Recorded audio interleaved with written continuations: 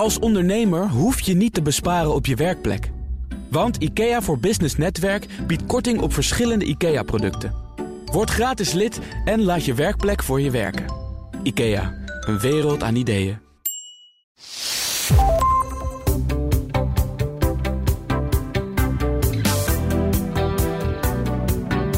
Welkom bij de Klantenpodcast, de podcast over eigentijdse klantgerichtheid met elke aflevering praktische tips, verfrissende inzichten en praktijkvoorbeelden die je helpen om de verwachtingen van jouw klanten te overtreffen. Mijn naam is Danielle de Jonge en in deze aflevering spreek ik met Maartje Blijleven. En zij is de Queen of Communities. Nou kijk, koninklijk bezoek in de podcaststudio bij WNR. Welkom. Dankjewel. Leuk dat je er bent, Maartje. Ik ken jou ook vooral online. Je bent natuurlijk ook een digital expert, om het maar zo te zeggen.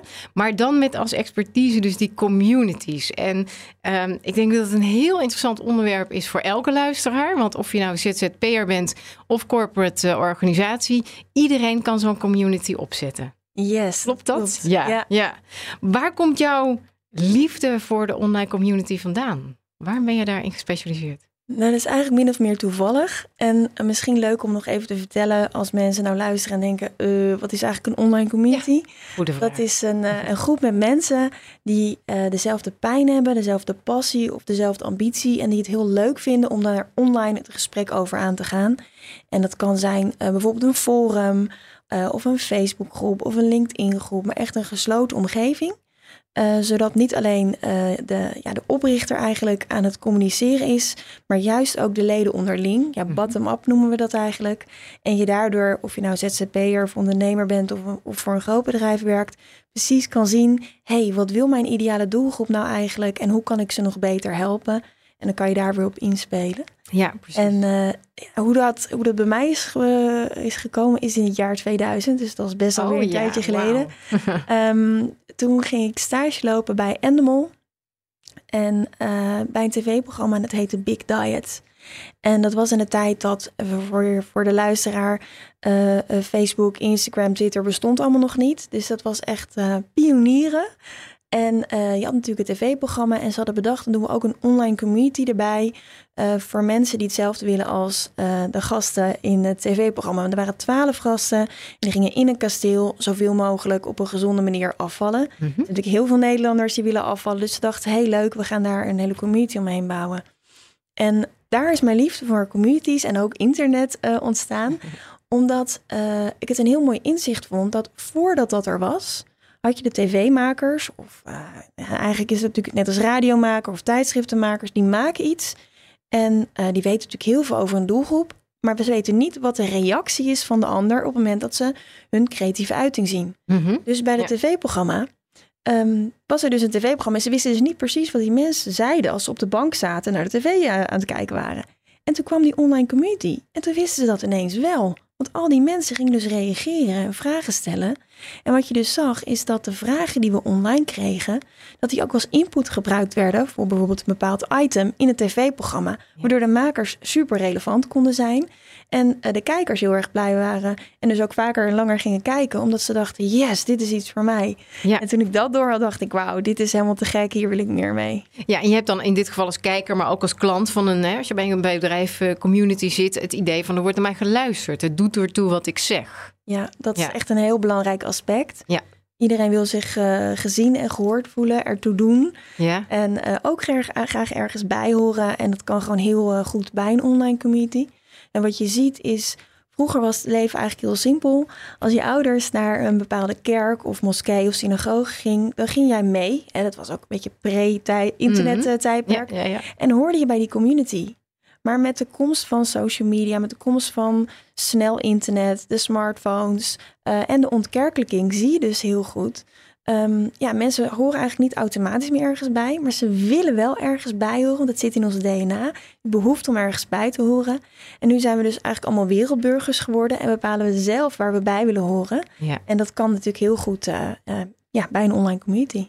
En het belang is, of relevant daarbij, als ik jou goed begrijp, is dus ook dat het een afgesloten omgeving is. Zodat je dus weet van, dit zijn allemaal mensen met dezelfde interesse. En ik kan hier veilig mijn mening delen of mijn vragen stellen of zoiets dergelijks. Ja. Het is, dat is eigenlijk het verschil tussen gewoon social media Bijvoorbeeld een Instagram-account of een Facebook-account of een LinkedIn of een Twitter of al die andere mooie kanalen. Dan zend jij eigenlijk als eigenaar van, als jij bijvoorbeeld een Instagram-kanaal hebt, dan zet je er iets op en een ander reageert. En in een groep is dat juist niet zo. Dan wordt juist door de leden gereageerd en ben jij eigenlijk de aanjager. En meestal is dat in een gesloten groep, omdat dat veilig voelt. En je kan je voorstellen als je een groep hebt over een gevoelig onderwerp. Bijvoorbeeld je mentale gezondheid. Dat je niet wil dat dat bij je baas of je familie, dat het zomaar op straat ligt, dat mensen dat kunnen googlen. Tegelijkertijd heb je ook online communities.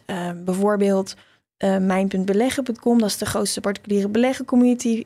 Die heeft meer dan 90.000 leden. Die heeft juist een open community, zodat het wel indexeerbaar is door Google. Maar daarbinnen dan weer wat kleinere gesloten groepen. Want over geld praten, dat wil ook niet iedereen dat zomaar op straat ligt. Nee, veiligheid. Ja, veiligheid is zeker essentieel. Ja. Oké, dus het kan bij. Dus je kunt ook zeggen, ik begin met een online community waar iedereen lid van kan worden of kan volgen. En dan kun je dus eigenlijk subgroepen maken of iets dergelijks om het wat meer beperkt te houden voor een beperkte selecte groep. Ja, helder. En zie je daar, want je had het net over het jaar 2000. Dat is digitaal gezien een eeuwigheid geleden natuurlijk. Er is veel gebeurd in die 22 jaar. Zie je ook trends voor wat betreft die communities? Want ik kan me voorstellen bij zo'n tv-programma, dat is groot en grote budgetten. En tegelijkertijd heb je het nu ook over de LinkedIn-groepen en dat soort. Dus het kan van gratis tot heel prijzig waarschijnlijk. Daar hebben we het nog over. Maar welke trends zie jij als het gaat over die communities? Nou, wat ik zie is dat wat ik net al zei, die ontkerkelijking, dat een hele belangrijke trend is. Samen met de digitalisering die ervoor zorgt dat mensen eigenlijk zoekende zijn. En waar hoor ik dan eigenlijk bij? En wie ben ik? Wat is mijn identiteit? En bij welke groep wil ik horen? En wat ik daarnaast zie is dat er veel meer behoefte is aan niche communities. Dus eerst hadden we grote communities en ging het over bereik en zoveel mogelijk mensen, eigenlijk meer kwantiteit. Je ziet dat we nu teruggaan naar kwaliteit. Mensen weten hun weg inmiddels vrij goed te vinden online. Zeker nu we 2 jaar... jaren. Ja, exact. We zijn allemaal gewend om online te werken. En dan is de volgende stap, oké, ik weet nu hoe het werkt. En bij welk groepje wil ik dan bij horen? En wat je ziet is dat mensen vaak van meerdere niche communities lid zijn. En dat kan zijn, ik noem maar even iets heel simpels, een boekenclub van een bepaald genre boeken. Maar dat kan ook zijn, in mijn geval, ik heb de Community Leaders Club. Dat is voor ZZP'ers en kleine ondernemers die willen starten met community building, maar ook die al wat verder zijn. En dat is specifiek voor die niche. Ja, voor experts, specialisten. Dat is niet voor de goede doelen en de grote corporates. Omdat je dan als community leider gewoon heel relevant kon communiceren. Ja. Of je hebt bijvoorbeeld een groep, eigenlijk over elk onderwerp wel. Alle hobby's en werkgerelateerde thema's. En stiekem zijn we ook veel meer communities lid dan we denken. Hè. Dus bijvoorbeeld als je, ik heb bijvoorbeeld 2 kinderen. De een zit op hockey en de ander op voetbal. Nou, dan zit je al in 2 WhatsApp-groepen. En dat is ook al een community rondom. Een gemeenschappelijke passie, namelijk voor dat voetbal of voor die hockey. Dus en dat zie je steeds meer. Dus dat je kleinere groepjes hebt. En soms zit je heel lang in een community. En soms, al naar gelang de behoefte, zit je er heel kort in. En dat is ook oké. Ja, als je dat zo noemt. Dan ik zit even heel snel door mijn hoofd. Denk, waar zit ik dan allemaal in? Maar dan zijn het er stiekem ook best veel. Ook als WhatsApp-groepen over bepaalde thema's in dit geval relevant zijn. Ik zit in een podcastmakers-appgroep bijvoorbeeld. Ja, bijvoorbeeld. Dus dat is inderdaad, daar gaan ook vragen heen en weer in ervaringen. En andere leuke dingen. Dat is superleuk. En dat gaat inderdaad over een gezamenlijke passie om kwalitatieve podcasts te maken. Hey, hoe doe je dat nou? Ja. Of hoe kom je bijvoorbeeld aan gasten? Of welke apparatuur gebruik je als je op weg gaat? Dat soort dingen. Ja. En dat is ook zo mooi. Dat die gemeenschappelijke passie voor dat podcast en dat echt als groep naar een hoger niveau te tillen. Ja. Je kan het alleen doen, maar dan ga je wel snel, maar niet ver, zeggen ze altijd. Ja, en samen bereik je gewoon veel meer. En nou zijn er, want zeker als je er dan zo over na gaat denken, zijn er oneindig veel communities waarschijnlijk. Stel nou dat een luisteraar denkt van tof community. Maar er is al zoveel op mijn vakgebied. Want dat kun je via Google waarschijnlijk grotendeels ook wel terugvinden of via. Is het dan nog nuttig om een community te starten? Als er al eentje is over, noem maar een thema. Nou, ik denk van wel. Als je Ik bedoel, als er 1 bakker in de buurt is, dan ga je ook niet denken, oh, dat is genoeg, zeg maar. Ja, precies. En het mooie is als je kijkt naar waar ligt behoefte, hè, ook qua trends. Dus er is veel meer bewustwording, zie je de laatste jaren. En daar is de versnelling ook ingekomen de afgelopen 2 jaar. Dus heel erg bewustwording. Dus als je kijkt naar mensen, hoe die zich gedragen online, dan gaan ze heel erg ook kijken van, ja, met wie voel ik een band? Met wie voel ik een connectie? Met wie heb ik een relatie? En het online relaties bouwen, dat kan het beste in een online community. Ja. En dus eigenlijk tweeledig. Dus enerzijds is het voor jou als bijvoorbeeld ondernemer heel fijn om een relatie op te bouwen, zodat andere mensen jou leren kennen, leuk vinden, vertrouwen en klant worden. Mm-hmm. Maar het werkt ook andersom. Als jij weet welke leden je in je community hebt en je denkt, nou, vind ik eigenlijk niet zo goed passen. Dan kan je dus ook heel goed zeggen, nee, we gaan niet samenwerken, omdat je die relatie zo goed bouwt. Ja. En weet je, ik denk voor iedereen is er een geschikte community. Zijn er ook mensen waar het helemaal niet geschikt voor is. Vertel, wie? Wie moet hier niet aan beginnen? Wie moet hier niet aan beginnen? Nou, als je gelooft in slapend rijk worden en niet bereid bent het werk te doen en denkt dat alles komt aanwaaien, nee, dan is het gewoon, weet je, als je alleen gaat voor de snelle sales en dat je eigenlijk ook niet zo heel veel boeit wie je klant is, dan is het echt niks voor jou. Dan zou ik zeggen, haal er een zak geld bij en ga lekker adverteren. Mm-hmm. Als je zegt, nou, ik vind het echt heel leuk om een relatie op te bouwen met mijn klanten, om echt voor de lange termijn te gaan en ook bereid ben om te investeren daarin, dan is het absoluut iets voor jou. En het is een beetje als een relatie. Weet je, kan gaan voor een one-night stand of je kan gaan voor het vinden van je levenspartner. Allebei is oké.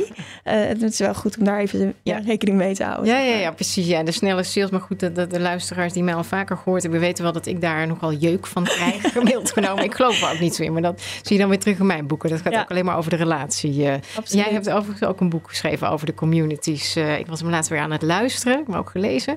En daar behandel je de 10 stappen in om te komen tot die community. Ja, we kunnen er wel een paar vandaag uitlichten voor de mensen die denken, ja, dit wil ik. Ja. Wat ik ook wel in mijn voorbereiding zat te bedenken, ik denk, ja, op social media post je ook voor jouw geïnteresseerden, jouw volgers, jouw connecties, et cetera, post je iets. Hè? Kun je ook via hashtags nog dingen volgen. Wat denk ik, maar correct me if I'm wrong, het grote voordeel van die community is dat je natuurlijk zelf in de hand hebt wie er lid worden of wat er gebeurt in zo'n community. Ik kan me ook voorstellen dat je moderator bent of hebt. En wat het grote nadeel in dat opzicht van social media is, denk ik, dat is het algoritme. Want ik kan er wel iets heel leuks op zetten waarvan ik denk, ja, ik weet zeker dat mijn klanten of potentiële klanten dit heel tof vinden. Maar of ze het zien, ja, dat weet ik niet zeker natuurlijk. Nee, klopt. Dat is sowieso met social media in zijn algemeenheid. En dat is misschien ook wel, dus het is ook wel goed dat je dat even aankaart. Het is misschien ook goed om uit te leggen. Ja, je kan ook aan community building doen op het moment dat je een Instagram-account hebt of een nieuwsbrief. Jij doet dat natuurlijk ook hartstikke goed. En LinkedIn. Dan kun je ook relaties opbouwen. Mm-hmm.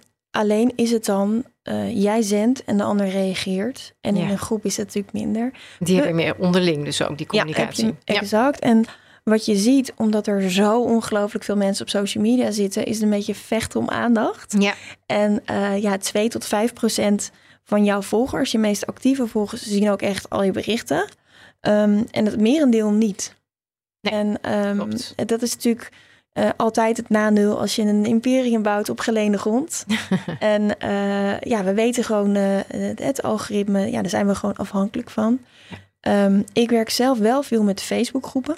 Oké. Besloten Facebookgroepen of ook open groepen dan? Ik werk zelf altijd eigenlijk met besloten groepen. Er komt veel van mijn klanten zijn expert, specialist, coach, kleine ondernemers. En die delen ook veel kennis. Dus je vindt het ook fijn om dat als belangrijkste lead generator in te zetten. En dan wil je natuurlijk, als je het zorgvuldig opbouwt, dat het ook een veilige en fijne omgeving is. En dat je inderdaad kan bepalen wie erin is. Ja. Je kunt ook open groepen doen. Maar ik ben zelf meer een voorstander van gesloten groepen. En wat veel mensen niet weten is dat Facebook in 2017 haar missie heeft aangepast in het faciliteren van communities. Okay. En dat er heel veel development power in zit. Dus heel veel ontwikkelaars werken aan faciliteiten in die groepen.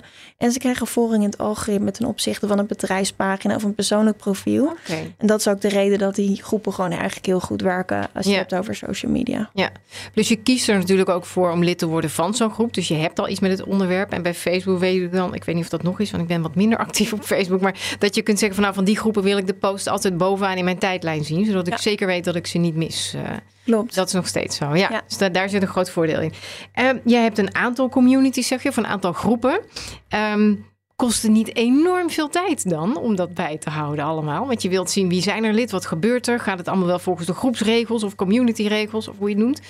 Is het niet, hoeveel tijd ben je ermee kwijt? Nou is het ook jouw werk, maar... Ja, het is maar, ik denk 10 minuten per dag. Kijk. Ja, maar dat is, kijk, ook weer even om die relatie aan te halen. Als je net een nieuwe community start, als je net aan het daten... Ja, ik ben al 17 jaar samen, maar als je net aan het daten bent... dan moet je nog aftasten, dan moet je nog leren, elkaar leren kennen. Ja, je dan nog een beetje extra je best langer mee bezig. Dus die aanloop, weet je, ook als je start met je bedrijf, weet je, het bedenken van een naam en een website en dat kost gewoon even, die aanloop is gewoon even extra liefde en alles wat je aandacht en liefde geeft groeit. Dus in het begin kost het wat meer tijd. Nou, gelukkig heb ik daar gewoon een stappenplan van. Dan kan ik zo een aantal stappen al delen met jou als luisteraar. Ja, leuk. En als het eenmaal loopt, dan kost het juist helemaal niet zoveel tijd. Dus wat ik zelf doe, ik ga heel slim om met content. Ik ga 1 keer in de week live in mijn groep. En wat daar heel fijn aan is, en anders dan elke andere manier van content maken, is dat ik samen met mijn leden content maak. Dus ik ga live, dan ga ik eerst connecten. En dan heb ik altijd een onderwerp die ik aanhaal. En terwijl ik praat, zie ik de reacties in de chat. Ja. En die neem ik dus mee in wat ik vertel. En dan sluit ik eigenlijk het teaching gedeelte, om het zo maar even te zeggen, af. En dan ga ik nog even gewoon gezellig een praatje maken. Vervolgens download ik die video. Maak ik daar een transcript van. En dat is dan een blog op mijn website. Dus dan heb ik al zoekmachine optimalisatie al goed geregeld. Werk je dat uit? Of heb je zo'n automatische tool die dat transcript ik gebruik gewoon een tool. Ja, ik heb geen aandelen, maar ik kan best een tool noemen. Dat is Sonnix.ai. Ja. En dat vind ik zelf een hele fijne tool. Die is vrij accuraat, ook in het Nederlands. Ja. Ik heb lang gezocht, moet ik zeggen. Ja. Maar misschien is het alweer achterhaald hoor. Ik werk denk ik een half jaar mee. Mm-hmm. Dus dan heb je voor zoekmachine optimalisatie je content binnen. En even voor de luisteraar, ik ga echt maar 10 minuten, kwartiertje live. Hè? Langer hoeft het niet te doen. En ik heb inmiddels iemand die me helpt bij het uitwerken, maar eerst deed ik het zelf. Nou, dan heb je je blog binnen. Nou, begin en het einde van dat filmpje met dat connecten. En als ik zeg, hey Danielle, wat leuk dat je er bent. Ja, dat hoeft niet per se iemand op een podcast te luisteren. Dus dat begin en einde knip ik eraf. Ja. En vervolgens ga ik hem uploaden als podcast. Vervolgens zet ik hem ook op YouTube. Want YouTube is na Google de grootste zoekmachine. Dus dan ben ik daar ook goed vindbaar. Ja. En we gebruiken het als input om content voor onze social media te maken, voor onze nieuwsbrieven. Dus eigenlijk met een kwartiertje live gaan in je Facebookgroep. Omdat je die leden hebt, kan je supergoed op hun behoeftes inspelen, relevant zijn, voor de mensen gezien en gehoord. En herkennen dus ook anderen die voldoen aan dezelfde kenmerken, dus van mijn doelgroep, herkennen zich dus ook in mijn verhaal. En het voorkomt dat ik bij blinde vlekken, dat die blind blijven. Omdat die leden die dus meekijken zeggen van, ja, maar wat bedoel je daarmee? Of kan je dat weer uitleggen? Precies. Dus zo maak je eigenlijk in 20 minuutjes per week gewoon content voor al je social media kanalen.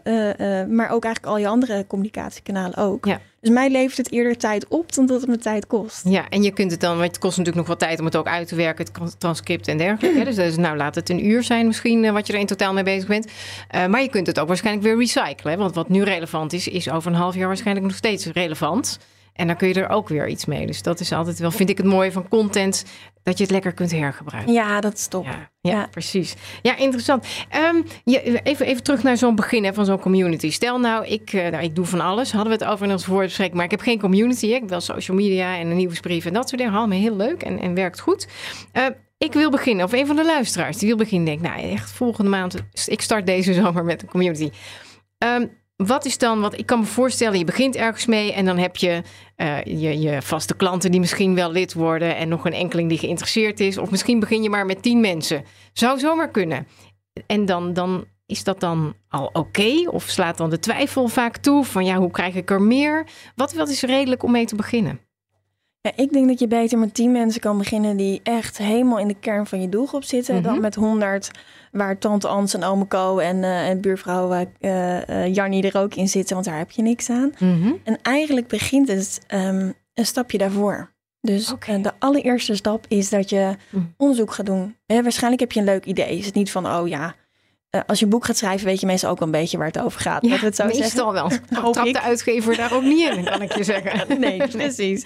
Nee. En dat is met een online community ook. Dus je hebt een beetje een idee. En wat slim is om dan eerst even een stapje terug te doen. En dat is voor heel veel ondernemers in ieder geval heel moeilijk, want die willen gewoon gaan. Die willen hebben stappen verder. En die hebben geen tijd. Maar toch eventjes pas op de plaats en even kijken van...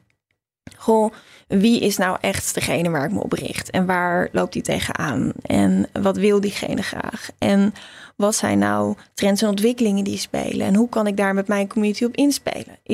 Dus je valideert eigenlijk je idee met onderzoek. Mm-hmm.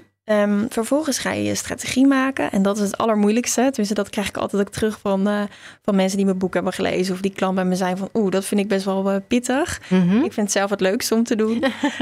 Dat is die strategie maken. En wat je daarin doet is echt kijken... wat is nou mijn missie en visie en doel? Wat is het doel van mijn bedrijf? Wat is de doelstelling ook dit jaar? En hoe kan de community daar een rol in spelen? Dus dat het niet een losstaand iets is, maar dat het echt onderdeel is van je bedrijfsstrategie. En vervolgens ga je kijken, wat is dan het onderscheidend vermogen? Hè? Wat maakt deze community nou uniek, sociaal en relevant? Dat je, wat jij terecht zegt, als er al één is, dat je dus ook onderscheidend bent ten opzichte van, misschien zijn er wel 10 communities. Ik ken bijvoorbeeld, een van mijn klanten heeft een community voor hondeneigenaren. Er zijn heel veel communities. Oneindig, denk ik. En die van haar is super succesvol. Waarom? Omdat zij tijd heeft genomen om die strategie goed neer te zetten. We hebben het ook natuurlijk samen lekker over gespart. Mm-hmm. En daardoor bespaar je heel veel tijd daarna. Dan weet je dus ook precies, wat ga ik nou doen in de community? Voor wie doe ik dat nou eigenlijk? En wat is het onderscheidend vermogen? Omdat je dat daarna ook heel helder in een soort van 1 pagina A4'tje papier hebt. Strategieplan op een A4, precies. Ja, precies. Liefst op een bierveeltje, dat lukt net niet. Dus dan maar een A4'tje. Die plak je dan ook echt naast je beeldscherm, zodat je daar ook aan herinnerd wordt. Precies, sowieso slim. Ja, toch? Ja, en dan ga je kijken van, welk platform? Ga ik bijvoorbeeld een community op mijn eigen platform? Daar heb je tegenwoordig oplossingen die minder dan €100 per maand kosten. Een soort subscription model. Wat je hangt aan je website als je een eigen website hebt als onderneming. Dus vaak is de aanname, het zal wel heel duur zijn, maar dat was vroeger. Dan kostte het echt van, ik heb voor KLM communities gebouwd. Daar had het echt over tonnen. Dat hoeft gelukkig niet meer. Nee. Dus heb je verschillende mogelijkheden. Of je zegt inderdaad, maar mijn doelgroep zit al op LinkedIn. Ik ga een LinkedIn groep doen. Of mijn doelgroep zit al op Facebook. Ik ga een Facebook groep doen. Dus dan bepaal je eigenlijk, waar moet mijn community aan voldoen? En waar ga ik die starten? Ja. En pas daarna komt inderdaad die, begint met 10 mensen. Precies, word alsjeblieft lid. Weet je dat? Precies. En maar even nog terug, want ik kan me voorstellen, onze luisteraars zijn altijd heel divers. Je zit in de zakelijke dienstverlening, zijn grote bedrijven, kleine bedrijven, consumentenmarkt, alles zo'n beetje. Ja. Hoe kies je dan het beste platform? Want dat is mijn mening. Facebook is echt meer voor de mensen die zich op consumenten richten of particulieren. LinkedIn is dan weer wat meer voor de zakelijke markt. Of is dat met communities niet zo strikt te scheiden? Tuurlijk, weet je, algemeen wel. En tegelijkertijd, de CEO van een bedrijf, die zit ook in zijn vrije tijd op Instagram of Facebook. Ja. Dus in die zin is het dezelfde persoon. Alleen heeft hij niet meer, hij of zij niet meer een pak aan, maar gewoon comfy clothes, zeg maar. Precies, wordt ook in een shirt. Ja. Wat je ziet is omdat... wat het meest logisch is, business to business, is dat je een LinkedIn groep doet. Dat zou voor mij ook logischer zijn geweest. Mm-hmm. Maar omdat Facebook zo de laatste jaren zoveel heeft geïnvesteerd in die groepen, werken ook business to business. Zelfs de LinkedIn-experts hebben een Facebook-groep. Dus dat is echt heel grappig. Dat werkt eigenlijk over het algemeen beter. Ja. Natuurlijk, er zijn 10 miljoen Nederlanders met een actief Facebook-profiel, 6 miljoen Vlamingen. Dus dat zijn ook echt wel aantallen. Mm-hmm. Maar dat is natuurlijk niet voor iedereen geschikt. En daarvoor heb je ook andere platformen. En daar draait overigens ook een community van mij op. Namelijk die van mijn klanten. Die hoort bij de Online Community Academy. En de opleiding. Ik heb ook een opleiding om community manager te worden. En dat draait, de communities die erbij horen en de e-learning, zeg maar, die draaien op een ander platform. Mm-hmm. Omdat ik vind als iemand echt ergens in investeert en voor betaalt, dan vind ik het professioneel om dat op een apart platform te doen. Facebook te hebben, ja. En ook wat ik net al zei, weet je, wil je een imperium bouwen op geleende grond of op je eigen grond? Terecht.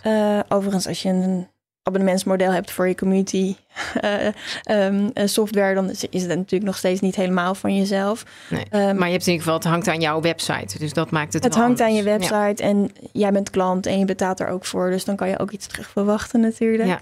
Ja. En ik vind het altijd gewoon leuk om me te verdiepen in allerlei soorten platformen. Er komen ook heel vaak nieuwe bij. Toevallig 2 weken geleden sprak ik op een event voor lancering voor nieuwe Nederlandstalige community software. Je hebt gewoon heel veel platformen. Ja. Het is net wat je doel is. En als je snel bereik wil creëren, is het slim om ergens te zitten waar je doelgroep al zit. Mm-hmm. En als je zegt, nou, ik wil gewoon helemaal dat inrichten hoe ik het wil. En ik kan op een andere manier bereik creëren. Dan kan je het hartstikke goed op je eigen website doen. Ja, precies. En op Instagram kan het natuurlijk ook, maar dan heb je een soort besloten Instagram profiel. Is dat niet meer een community? Nou, ja, daar zijn de meningen over verdeeld.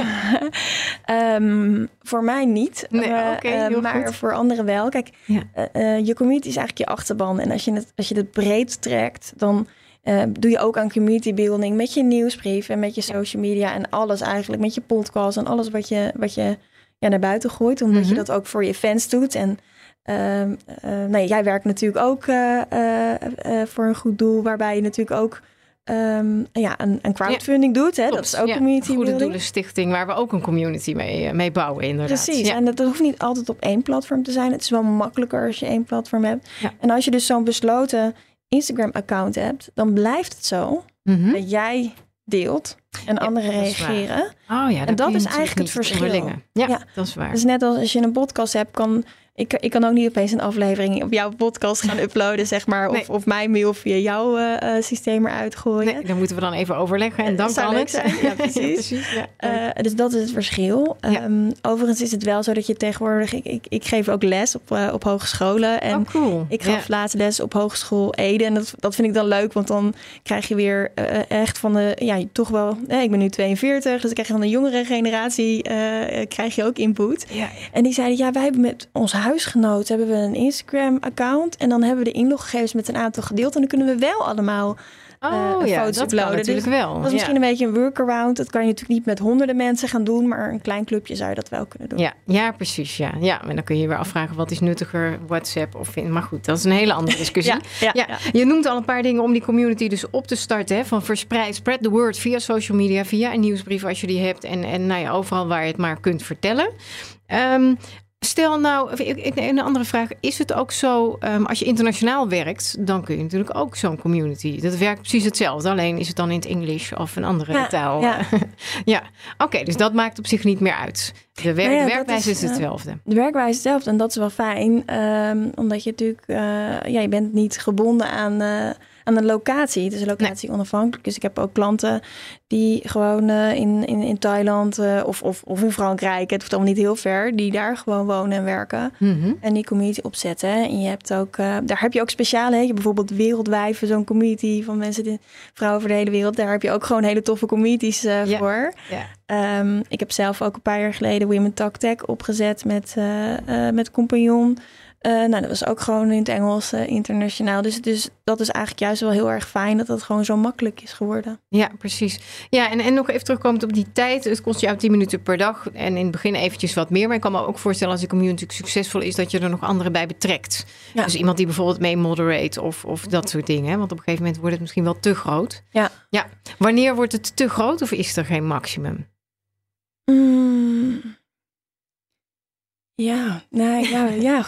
Wanneer wordt het te groot? Ja, niet zo snel. Ik ben natuurlijk niet helemaal representatief, want ik zit het liefst de hele dag in die community als het kan, dat ik het gewoon heel erg leuk vind. Mm-hmm. Maar ik weet dat er gewoon groepen zijn die duizenden of 10.000 leden hebben en waarbij de leden heel actief zijn. Wat een leuk voorbeeld is door iemand uit Amsterdam opgezet. View from my window. En dat is een community, een Facebookgroep die in het begin van de lockdown is opgezet. En ging dus iedereen, want je zat thuis, hun view delen. En voor je het weet 10.000 mensen. En dat werd op een gegeven moment best wel een uitdaging om te moderaten. Dus die heeft er een aantal moderators bij gevraagd. En hulp gekregen, dat zeg maar. moet dan wel, het kan ineens heel snel gaan. Maar ik ken ook bijvoorbeeld Nino die heeft Canva Design Secrets. En ik weet dus het huidige status niet, maar de laatste keer dat ik hem sprak, ondanks had hij al 90.000 leden. Dat is in 1 jaar tijd. Ja. En die doet het gewoon zelf. Maar die heeft daar ook een structuur voor zichzelf voor. Die elke dag om 10 uur. Dus hij zegt niet, je mag allemaal maar wat plaatsen. Hè? Dat kan je natuurlijk instellen. Ja. Dus hij zegt, nee, alles wat je wil delen, dat moet ik eerst gezien hebben. En elke dag om 10 uur, en dan heb je dus over 90.000 leden. Elke dag om 10 uur checkt hij gewoon die berichten van, hey, die gaat wel door, die gaat niet door, die gaat wel, die gaat niet. Tik, tik, tik, tik. En hij is klaar. Dus ook voor hem kost het ook, misschien wel iets meer, maar... Meer dan 10 minuutjes, maar is er niet een dag mee bezig. Nee, langer dan een uur zeker niet. Ik denk eerder een half uur. En hij is echt van mega struggelen met zijn bedrijf. En ik mag het delen. Ik heb hem gewoon geïnterviewd en het staat openbaar voordat iemand denkt, wat deelt ze allemaal? Dat mag ik gewoon delen. Ik vind het ook een heel tof verhaal. Hij ging van best wel struggelen en wat wil ik nou eigenlijk als ondernemer? En ik kom eigenlijk niet naar genoeg klanten, naar $1.000 per dag. En hij had helemaal niks verder. Dus geen website, geen visitekaartjes, geen groot bereik. Nee. Het enige wat hij heeft gedaan is doen wat hij leuk vindt. Toffe dingen maken in Canva en dat delen in zijn groep. Ja. Waardoor mensen eigenlijk zeiden, ja, maar dat wil ik ook. En dat kan helemaal niet. Heb je dat gemaakt in Canva?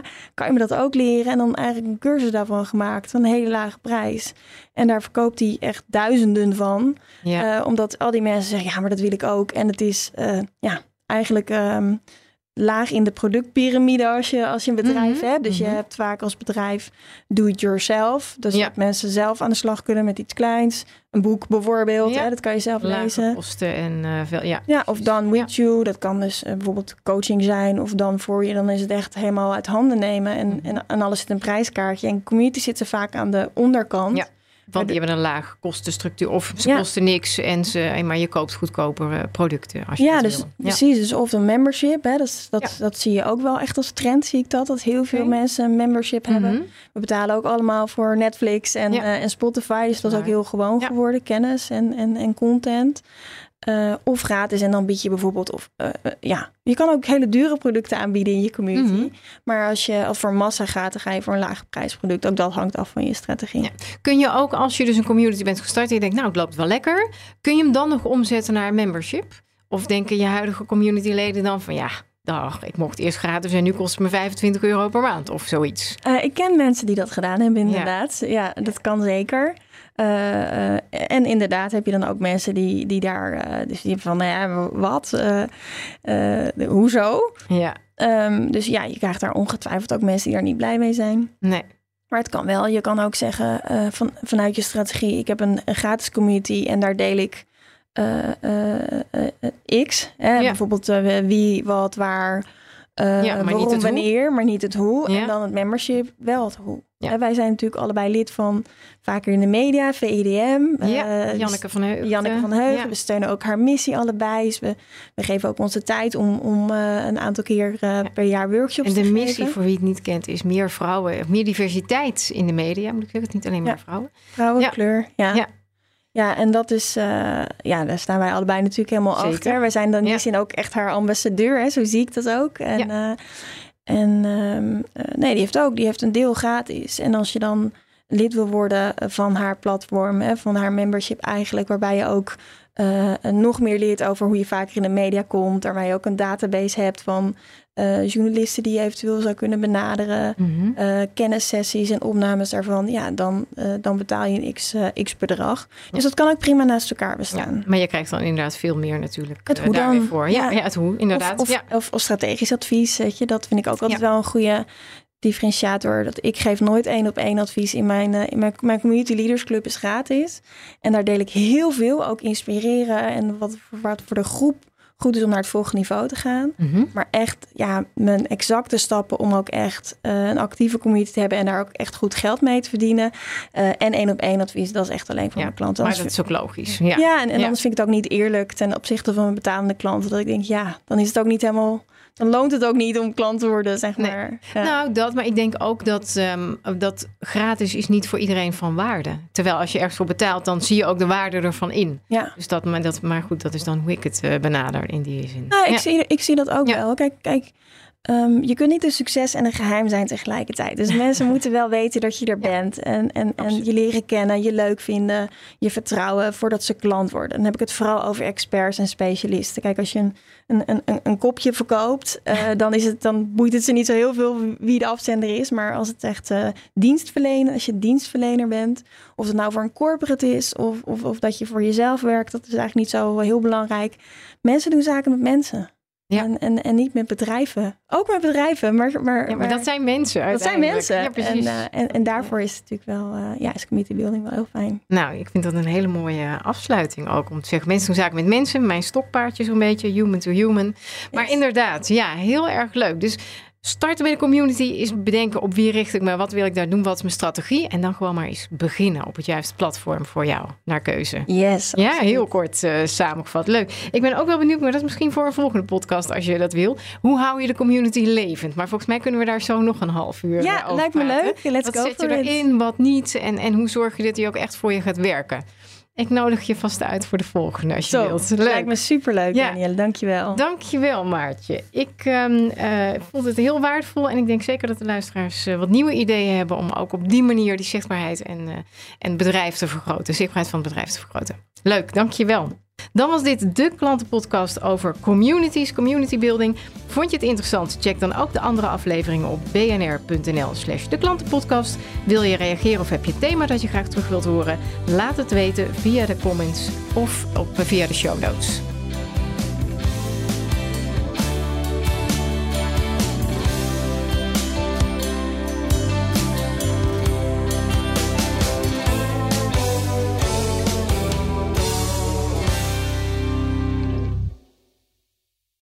Het inrichten van je eigen zaak is best wel wat werk. Daarom biedt IKEA voor Business Netwerk 50% korting op interieuradvies. Word gratis lid en laat je werkplek voor je werken. IKEA, een wereld aan ideeën.